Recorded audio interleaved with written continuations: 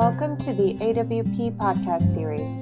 This event was recorded at the 2015 AWP conference in Minneapolis. The recording features Jen Benka, Jan Freeman, Dee Nurksey, Renee Olander, and Tim Siebels. You will now hear Renee Olander provide introductions.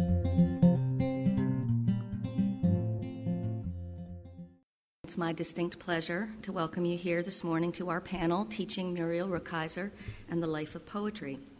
Very briefly, I will introduce our panelists, each of whom is Googleable, and you have, I hope, little programs, so I won't say much in the interest of focusing our limited time on Teaching Muriel Rukeyser and the Life of Poetry. In order of appearance, we are Tim Siebels, a longtime teacher at both college and high school levels, author of a number of books of poems, including most recently Fast Animal, a finalist for the 2012 National Book Award. Jen Benka, who is author most recently of Pinko and executive director of the Academy of American Poets. Jan Freeman, founder of Paris Press, which reprinted in 1996 the classic The Life of Poetry and keeps it in print. It's for sale, I must say, at the Paris Press booth at the book fair. She's also author of Simon Says, which was nominated for a National Book Critics Circle Award. And Dee Nurksey, who teaches at Sarah Lawrence, has taught at Rikers Island, is a Guggenheim Award winner, and whose most recent book is A Night in Brooklyn. He's also a recent recipient of the Literature Award from the American Academy of Arts and Letters, which is an award that Muriel Rukeyser herself was honored by. And he also teaches at Sarah Lawrence, where Muriel Rukeyser taught for a number of years. And I'm Renee Olander. I've taught at all grade levels and now teach at Old Dominion University. And my most recent chapbook is A Few Spells. I just want to tell you again, beautiful Muriel, mother of everyone, how I cherish your words as much as the memory of your good face. That's a quotation from a letter that Anne Sexton wrote to Muriel Rukeyser in 1967. How did one of the 20th century's most prolific and widely read, admired, and criticized poets, biographers, social commentators, and political activists fall off the radar and become almost completely forgotten by the late 20th century? Like Sappho, the archaic Greek poet and teacher known chiefly through fragments, and the more contemporary example of Zora Neale Hurston, who was the most published American black woman writer at the time of her death, Muriel Rukeyser died with much of her work out of print. As an English major at a women's college in the 1980s, shortly after Rukeyser's death, I never heard her name. Not until taking a graduate course called Women Writers did I encounter Rukeyser's late poem Myth, the tip of the Titanic iceberg of her literary production.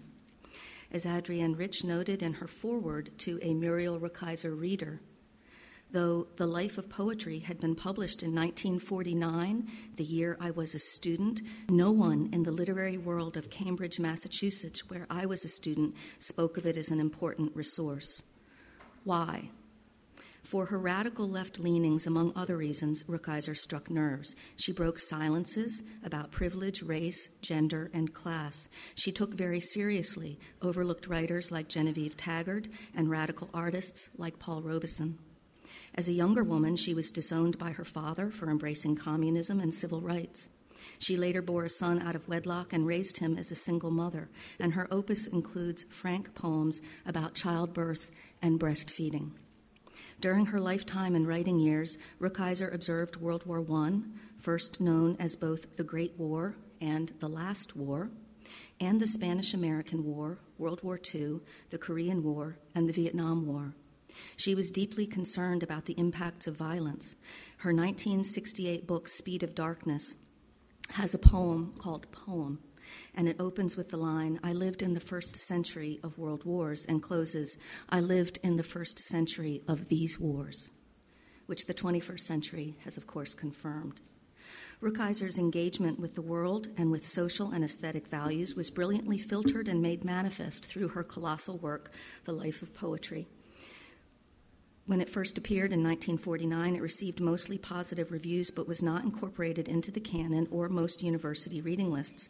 By the time the Muriel Rukeyser Reader appeared in 1994, its editor declared that of all the works of Rukeyser that have slipped out of print, perhaps the greatest loss to us has been the life of poetry. What a surprise then, in 1996, wandering a book fair at AWP, to happen upon the Paris Press table and Jan Freeman and find that she had founded that press in order to bring out the life of poetry. I bought a copy, went home, and dove in. Voila! Immediately I encountered a profound resource to aid and inform my teaching. As a longtime teacher, not only of students of literature and writing, but as a teacher trainer, I had repeatedly encountered what Rukeyser astutely calls the fear of poetry and the resistances to poetry. In fact, for 10 years, I led poetry pedagogy seminars for licensed K-12 language arts teachers, and I found that these teachers, in particular, were almost universally afraid of teaching poetry. For instance, I gave pre- and post-tests to teachers, and for instance, the first question was to fill in the blank. The thought of teaching poetry makes me feel. The last year that I did this, I had 17 licensed language arts teachers in the room, and 10 of the 17 said specifically, nervous, apprehensive, uncertain, anxious, horrified, uneasy, very uneasy, like I have to do a lot of research, and frustrated that you can't nail it down.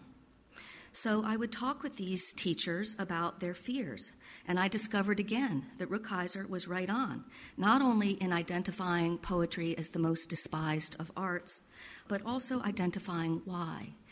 And the teachers that I talked with were specifically concerned about the raw emotions that poetry would provoke in their students and how they would then manage their classrooms when this raw stuff came up.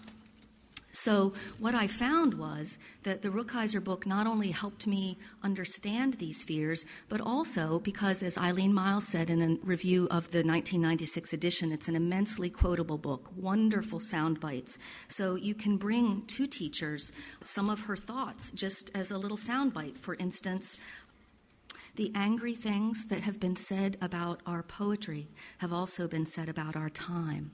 They are both confused, chaotic, violent, and obscure. So I've had really the great honor and pleasure of helping teachers learn how they can use poetry and manage their own fears.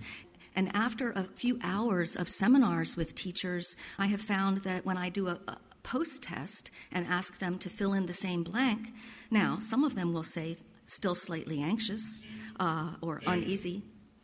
So I will just say that in talking with Jan Freeman about my work with teachers and helping them gain a level of comfort and working knowledge with the uncertainty of poetry and what it might provoke, that gave us the idea for this panel here today. And I'm very pleased that we have practitioners and teachers here. And so without further ado, I will turn it over to Tim Siebels.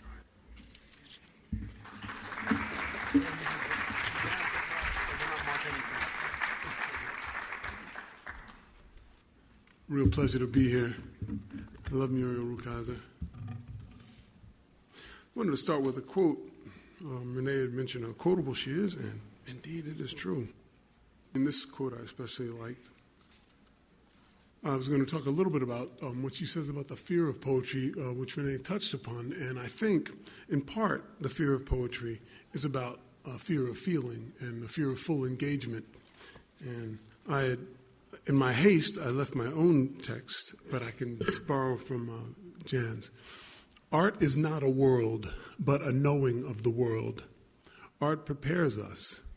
Art is practiced by the artist and the audience. It is not a means to an end unless that end is the total imaginative experience. That experience will have meaning. It will apply to your life. And it is more than likely to lead you to thought or action. That is, you are likely to want to go further into the world, further into yourself, toward further experience. And I was writing as I was thinking about this. I was thinking that so much of the daily buzz surrounding us, TV, email, chit-chat, radio, newspapers, magazines, mostly barricade us from our loneliness, our loss of spirit, our mortality, as well as from our beauty, our mystery, and our buried passions. I think also how many of us willingly look at the layers of sickness that sit beneath so many bad actions in this society. And to me, this is what poetry wants to do. I think, generally speaking, poetry won't stand for that kind of numbness or that kind of disconnection. As Rukeyser points out, and I'll read another quote momentarily, poetry wants to remind us of our exact lives, to bring us into full contact with ourselves, other people, and the world at large. And I think about that idea both in terms of my own life as a writer and as a person, but also in terms of the lives of our fellow citizens, and especially our students. I mean, because our students are just people. They just happen to be in our classrooms, and so many of the anxieties that Rukeyser talks about are full-blown in our students. Even the students that come to take writing workshops, for example, even though they think they want to be poets, in many cases they're not sure what that means exactly. And so we oblige them, or I try to oblige them, to become more fully engaged in their lives, and that, for me, is the source, or a source at least, of poetry. And, of course, I'm often met with a certain kind of anxiety, and, students want to rhyme. They want to rhyme above all, And I'm thinking, rhyming is good if you know what you're doing with meter. But generally, what you're doing is avoiding actually saying anything. You're trying to find rhymes. That's what you're doing. You're not really writing poems. Anyway, so in part, I think about Rukeyser and I read. I've both used the text in the classes, but also, more than that, I use the text as a way of sharpening my own sense of pedagogy about how I might approach my students with it, because those of us who love poetry, and I imagine that's everybody in this room, those of us who already love poetry, well, we're not thinking about that other people might be afraid of poetry or might not know what to do with poems, be they, our peers, our colleagues, or our students. We make certain assumptions about reality because we've already fallen in love with poems. But what Rukeyser does is it reminds us, to some extent, that we are, not the average person in our society, that in fact we represent a kind of a stepping out of the mainstream of thinking and being.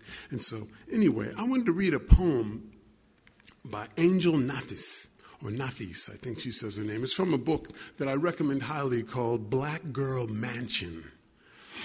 Black Girl Mansion. This should wake us up. The title of this poem is When I Realize I'm Wearing My Girlfriend's Ex-Girlfriend's Panties. Praise now the fabric for protecting who it can. Praise the purposeful silver needle and the thread's long arm. Praise now the path and the ex-girlfriend and any mouth that has known my love's impeccable salt. Incredible, incredible gravity. You lead me here every time to the water to drink. You lead me here to this open space, to two-step with beloved ghosts, a past that is, too, a garden. Do not unwish a single blade of grass, for the house craves each brick, the war, every bullet. This is my gift. This is the circumstance of loving, to see another's name written so plainly, to see, too, what my body will perform in another woman's panties. My own curious blood, a single jewel, a red eye, winking. And I think about this, the real specificity of that poem. It's certainly about sexuality, but it's also about the complexity of loving and moving between loves and so on and so forth, right? And I think, given that, so much of what we do in our daily lives obliges us to to throw a kind of large blanket over what goes on.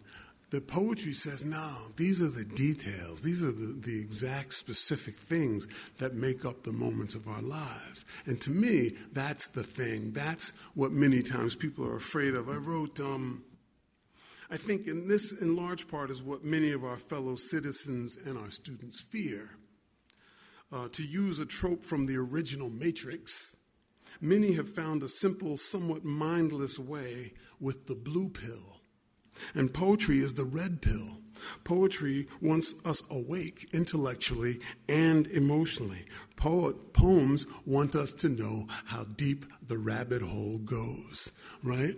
And so when I think about the fear of poems and how it pervades not only the society we live in, but also the classroom, I think about Rukeyser a lot because she's given me a ground from which to begin to approach my students with a kind of sensitivity to their anxiety that I don't think I had originally. I think I just assumed you walk into a classroom to be a poet, or you walk into a literature classroom, if you're an English major, that of course you love poetry. Of course you're already involved. But with Rukeyser, you see pretty simply that may or may not be the case. A fine poem will seize your imagination intellectually, but the way is through emotion, through what we call feeling. And I think about this too, that when we look at children, for example, when they're developing early on before they know the rules, right? Kids cry over little things. You took my lollipop away, or, I don't get to watch my TV show. And they just go into wild fits, But bit by bit, we learn how to manage feeling. And what poetry wants of us, I think, is to drop the guard and to take our hands off the wheel and to allow ourselves to feel the full force of our emotions. And I think that scares people. It may scare us too, even as writers. Probably all of you have had moments as writers when you're doing something you think, damn, this shit's got me by the throat, And I think it happens to our students, and I think it happens to our fellows in society. They get nervous about feeling for real. And I asked this in relation to Rukeyser's text. What would it be like to live in a world where people really lived by what they felt? What would it be like to be really inside your guts most of the time instead of once in a while, to really say, this is outrageous. Would we tolerate war? Would we tolerate racism? Would we tolerate domestic violence? Would we tolerate half the shit that comes along with a capitalistic imperative? Would we tolerate it? And I think that's what makes Rukeyser important and also subversive. It makes us rethink our entire relationship to life and what we're doing here and why we're poets and what it means. Thank you.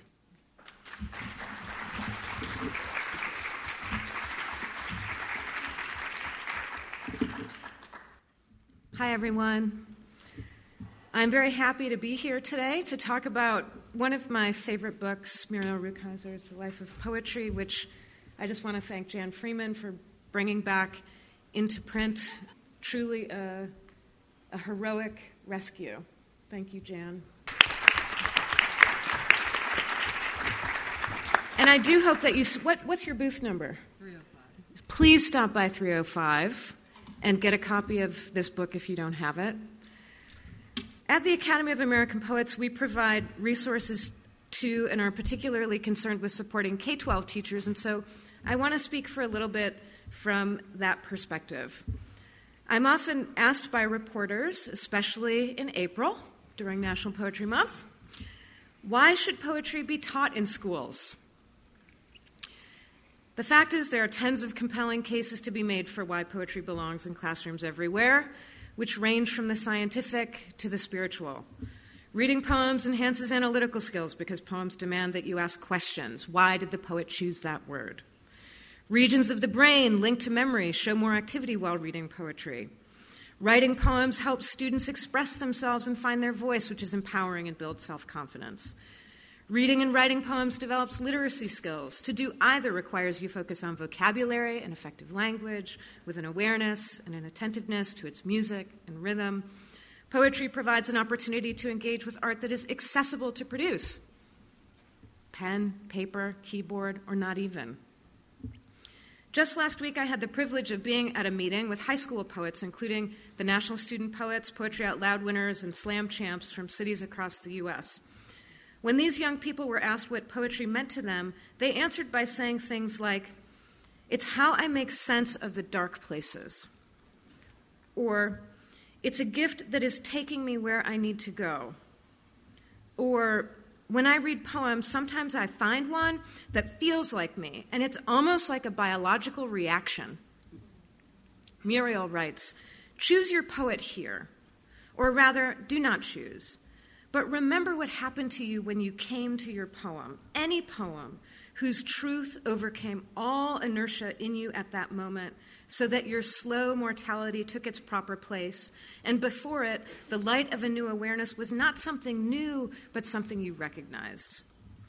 The first time I read the life of poetry, I felt found. I fell in love. I fell in rage. I fell towards something like the possibility of saying. The question isn't, why should poetry be taught in the schools? The real question is, why isn't it? The answer to this is as simple as it is complicated. Poetry exists largely in the gift economy, and our public education system today is pitched toward the global economy and teaching young people science and math so that they will be competitive in the 21st century workforce. Because technology is only science and math, right? As Muriel writes, the impoverishment of imagination affects our society and our culture deeply, and becoming an expert in something allows us to feel very little. In fact, writing skills and literacy are one of the greatest preventers of poverty, and innovation, which drives an economy, requires creativity. It's exactly because poetry is poetry that it is not taught, and it is exactly because poetry is poetry that it should be taught. Because, as Muriel says, the tendency toward the most human is the tendency of poetic meaning. Because if we fear poetry, it is an indication that we are cut off from our own reality and nature, as she says, or, as she quotes Robert Frost, from the whole goddamn machine. Part 4 of the book is titled The Life of Poetry, and I'd like to read just the first 2 pages of the chapter titled The Rare Union, Poetry and Science.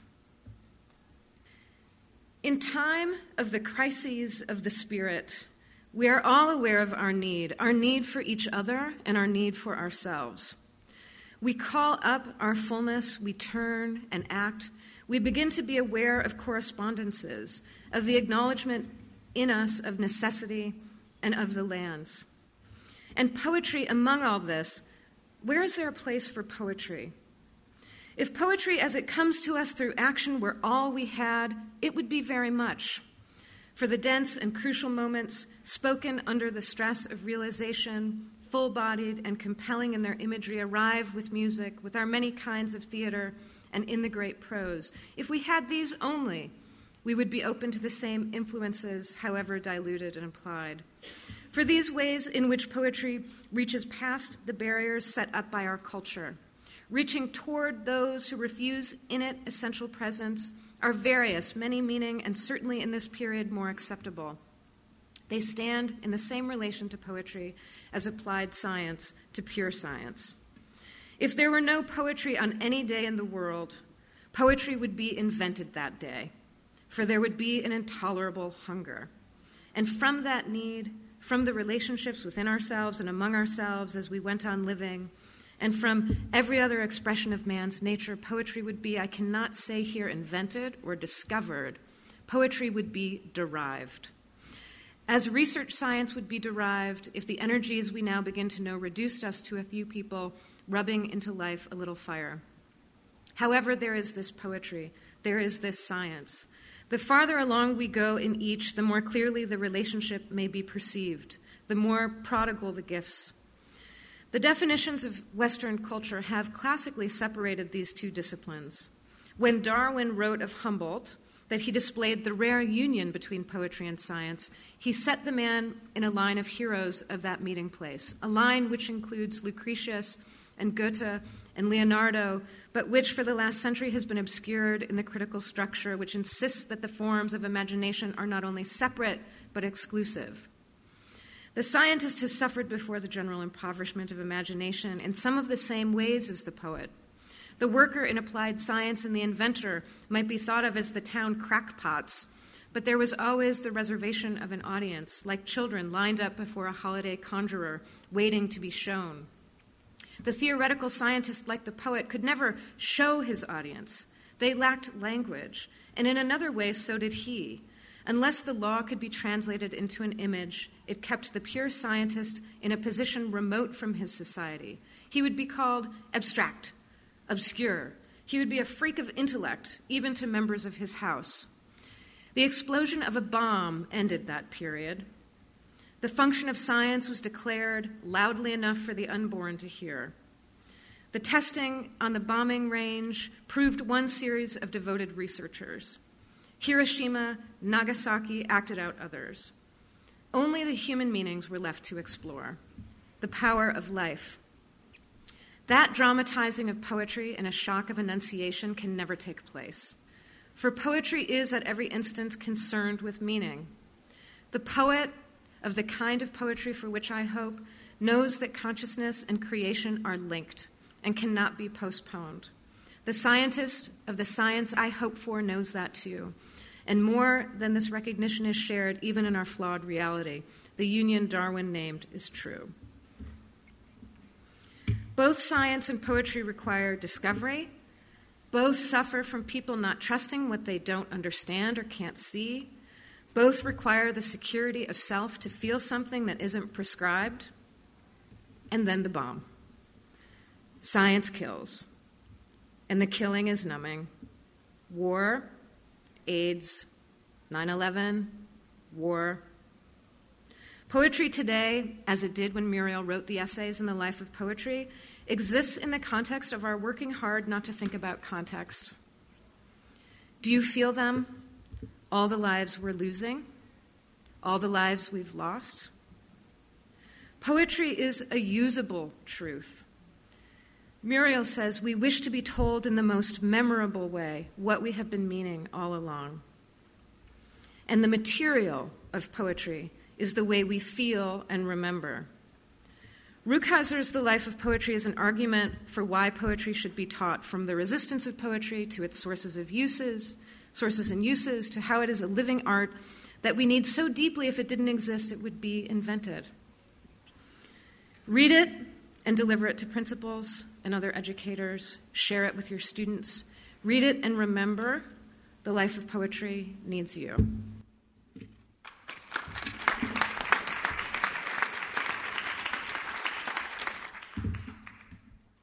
That was wonderful. Thank you to Renee for organizing this wonderful occasion. I am interested today in talking about the connections that Rukeyser brings up in the life of poetry, connections between images and words and dreams and feelings and sound.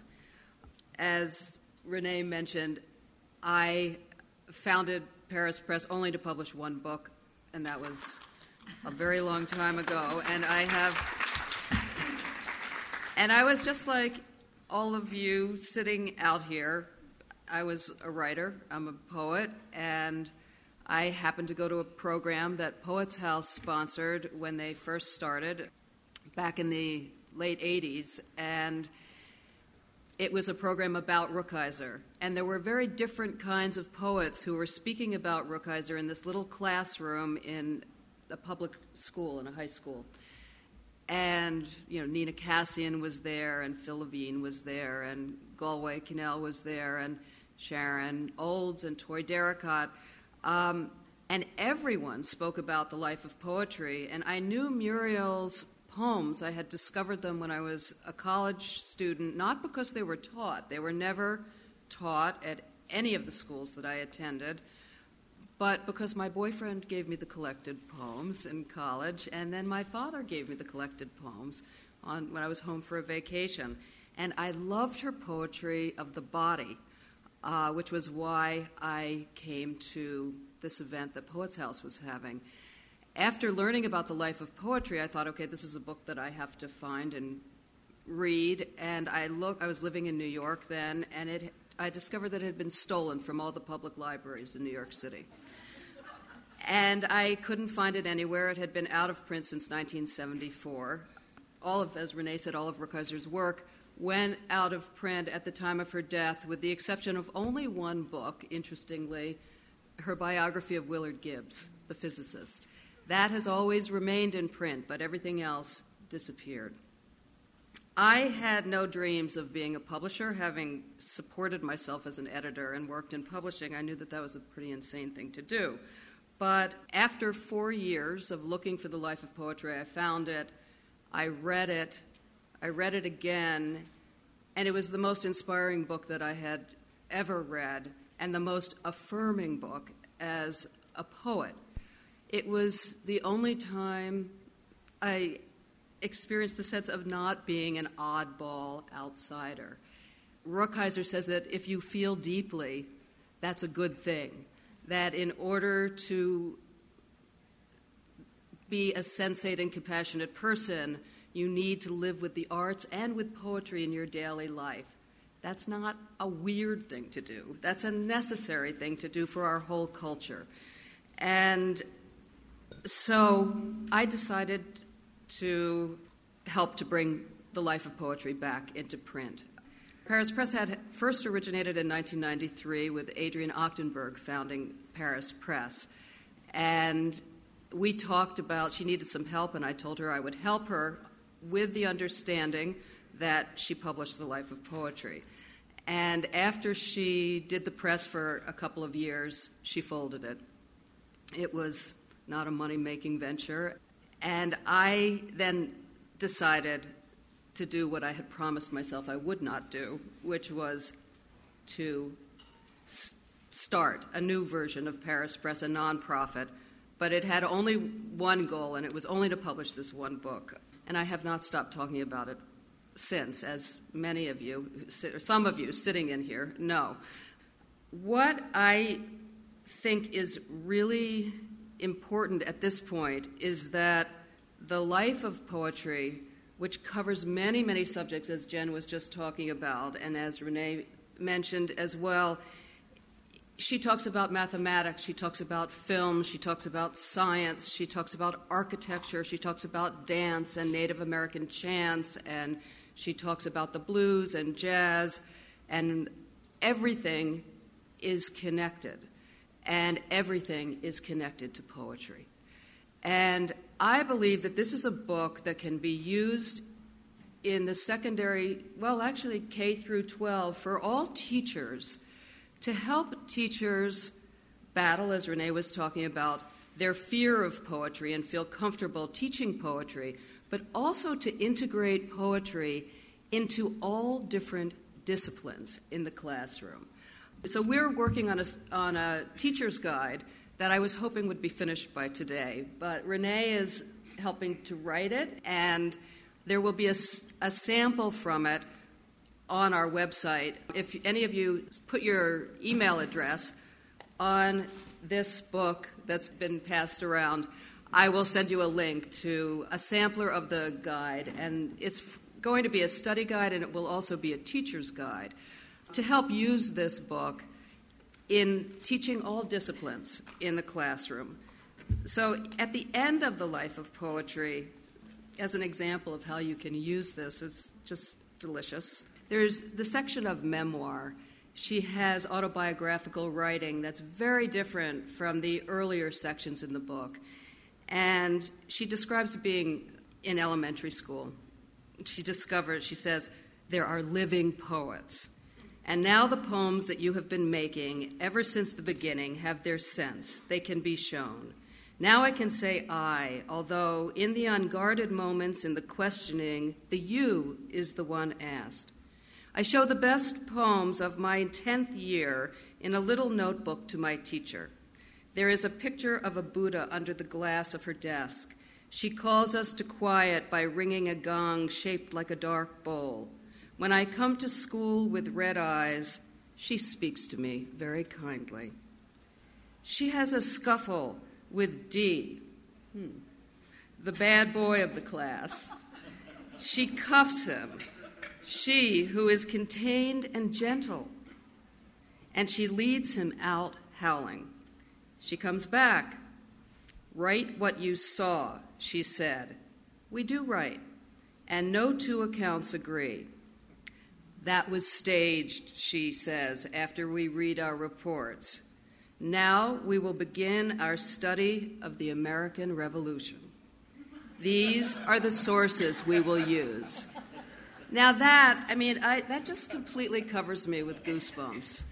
This is a way to help to teach students of any age, including college students and university students, to help teach and talk about history and all the social sciences and what's happening in our world today.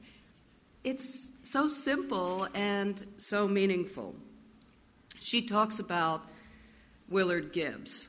You know, Gibbs's family tried to prevent the publication of her biography of Willard Gibbs because she was a Jew and a woman, and how dare she write a biography about this important scientist. But Rukeyser and Yale won, and the book was obviously published. In the Life of Poetry, she says, truth is, according to Gibbs, not a stream that flows from a source, but an agreement of components.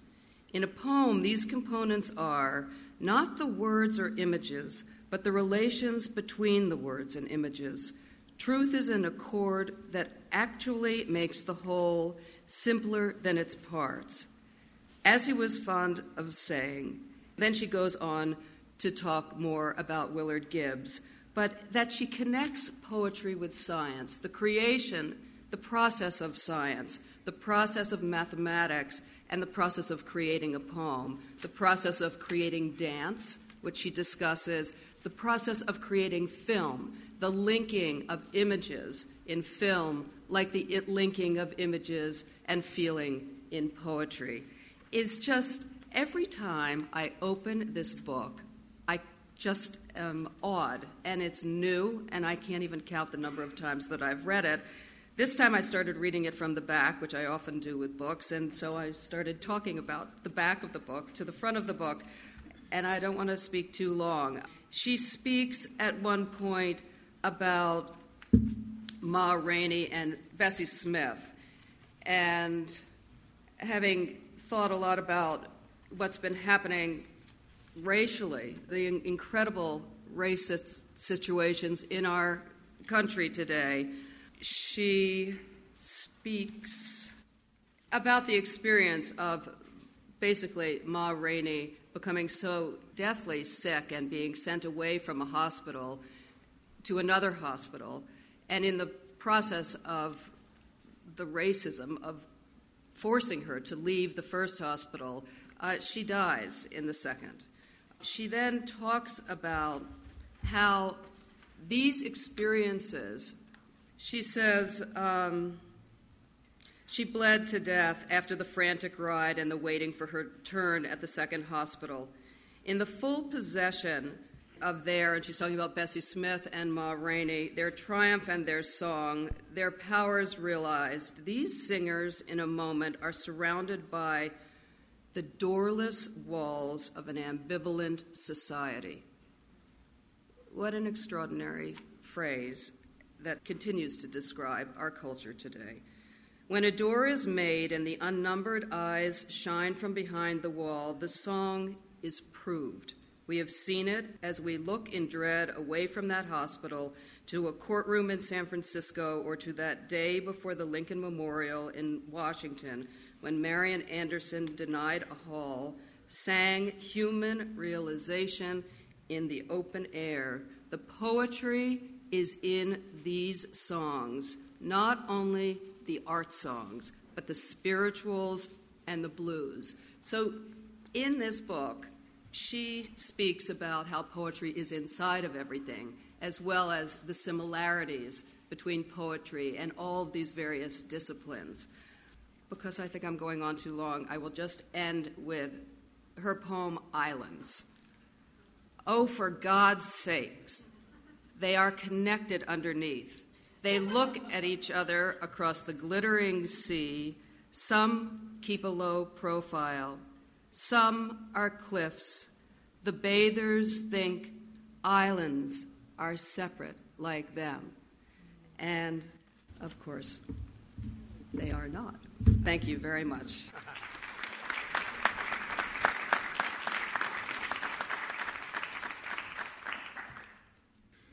Thank you very much for being here. It's great to be on this stellar panel.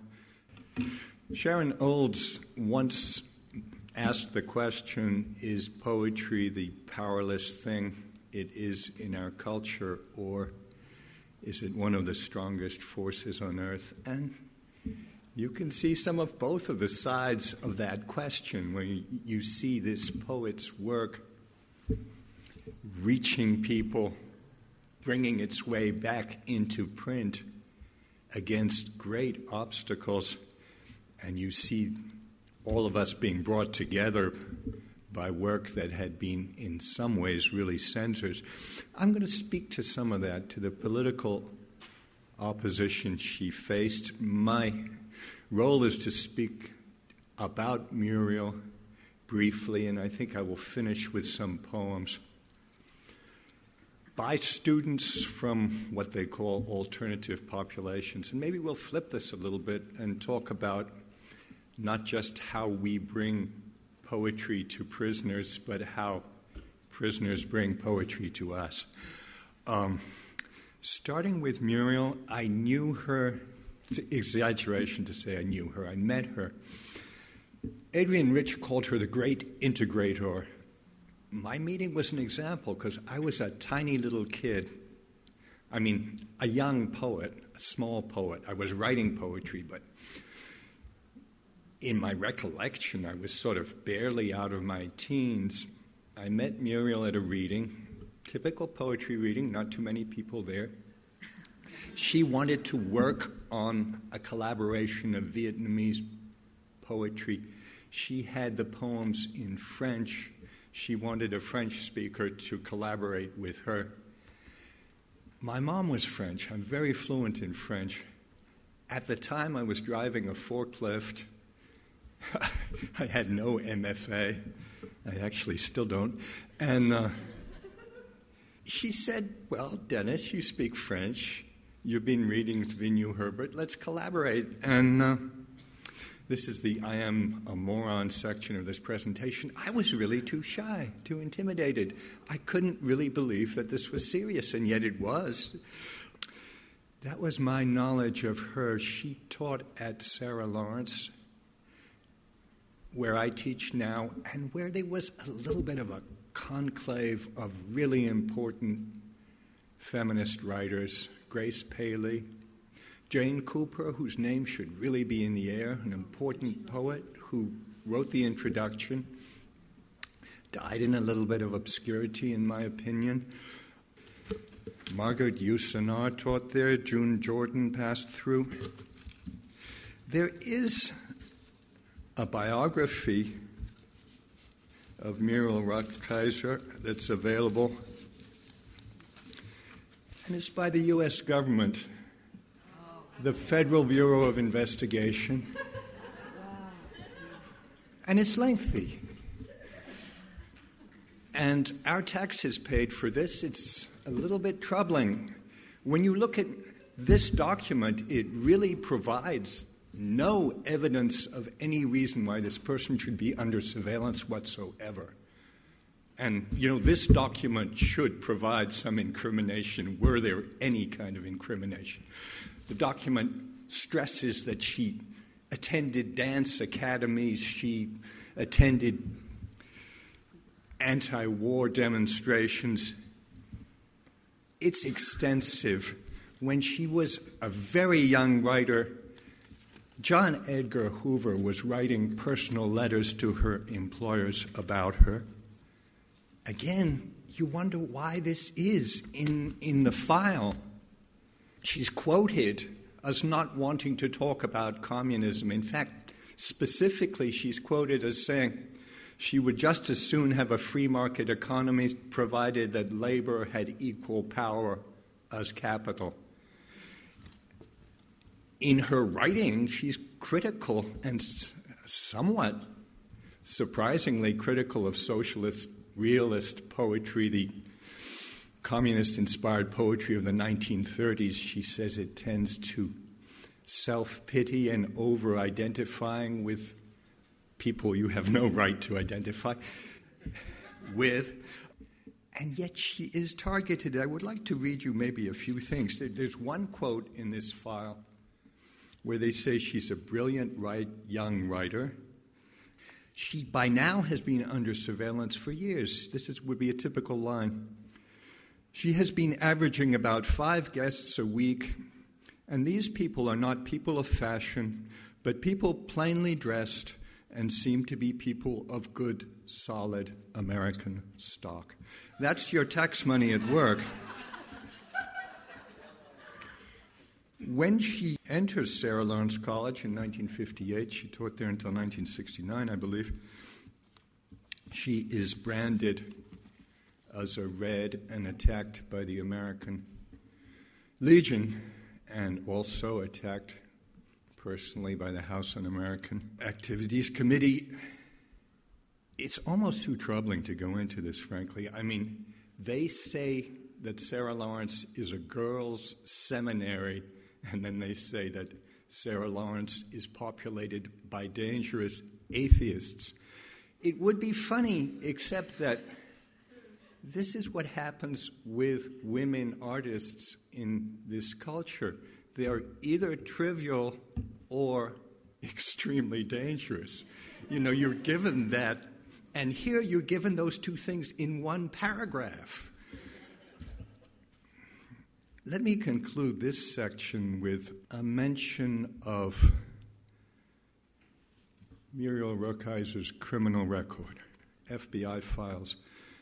The above-mentioned current biography contained information which reflected that during March 1943, Rukeyser drove south with 2 friends to report the Scottsboro trial. The article reflects that when the police discovered them talking to Negro reporters and found in their possession some calls to a Negro student conference at Columbia University, they were held for inciting the Negroes to insurrection, but were released. Troubling thing about this is that in an earlier version of the document, earlier version of the files, it said she had no criminal record. So as we advanced into the 50s, this action of speaking to African Americans at Scottsboro became retroactively criminalized by your government. Grace Paley said of Muriel Rukeyser that she was doubly wounded by the political men in her life and by the literary elite. And here you really see a triple wounding. What does it do to a young, sensitive artist to be constantly under surveillance? She must have been aware of it at some point. You know what I mean? That her best friends were part of this. In terms of her democracy, her way of breaking down barriers, and since I don't have much time left, I'm going to conclude with some poetry. First of all, some political poetry by children, teenagers, inner-city teenagers, prisoners, maybe a couple minutes, and then a few lines of Muriel. Here's a political poem by a child. It's in the voice of a rose. It's called Rose, and the poem goes, "A drunk gave me to his wife so he could beat her again tonight. He stole my soul." That's a child talking in the voice of a rose, and perhaps it's not what we expect is a political poem. It makes us responsible for the situation we're hearing about. Here's a poem by a child who has been talked to by a bunch of bureaucrats and told, you need to write poetry because you'll get better college board scores. It's maybe a young teenager. He writes, "A blackbird trapped among doves longs for a darker day." I saw this kid write a poem. Young inner-city African-American teenager in Topeka, Kansas, came to me and said, "Nobody's ever going to hear from me but I wrote a great poem. Her poem was, "I'm just about average, but no two mirrors show the same me." And a final poem by a child. I was sent to teach in Dyker Heights, Brooklyn, in a residency, and they told me, "The honors class is gone. There's nobody here but the special ed kids. So go home." And I asked to teach the special ed kids, and, it's sort of like watching God create the universe. You watch a young child, well, it's not that young, let's say a sixth grader, write this poem, "To the Phoenix. I know how you rise from the ashes. I do it every day. What amazes me is that you can remain on fire." I'm amazed that Muriel could remain on fire, so I'm going to conclude with just a few lines of her poetry.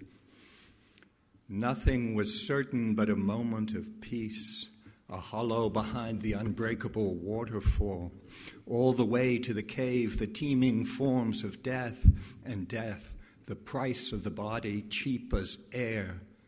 I blessed my heart on the expiation journey, for it had never been unable to suffer. When I met the man whose face looked like the future, when I met the whore with the dying red hair, the child myself who is my murderer, so came I between heaven and my grave, past the serene smile of the voyeur to this cave where the myth enters the heart again." Thank you.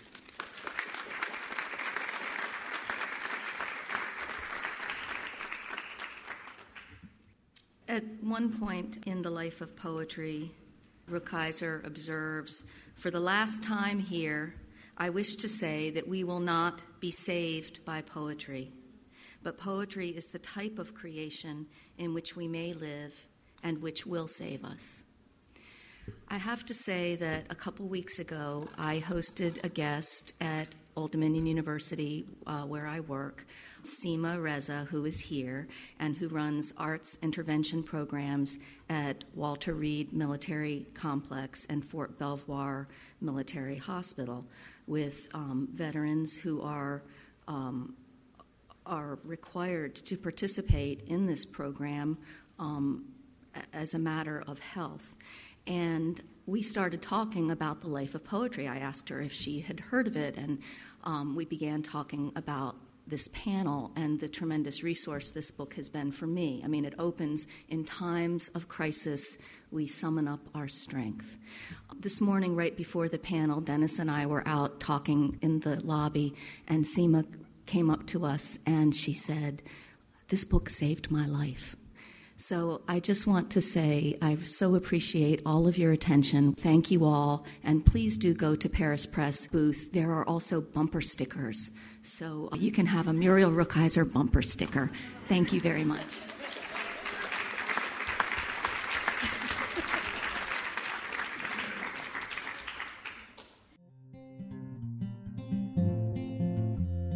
Thank you for tuning in to the AWP podcast series. For other podcasts, please visit our website at www.awpwriter.org.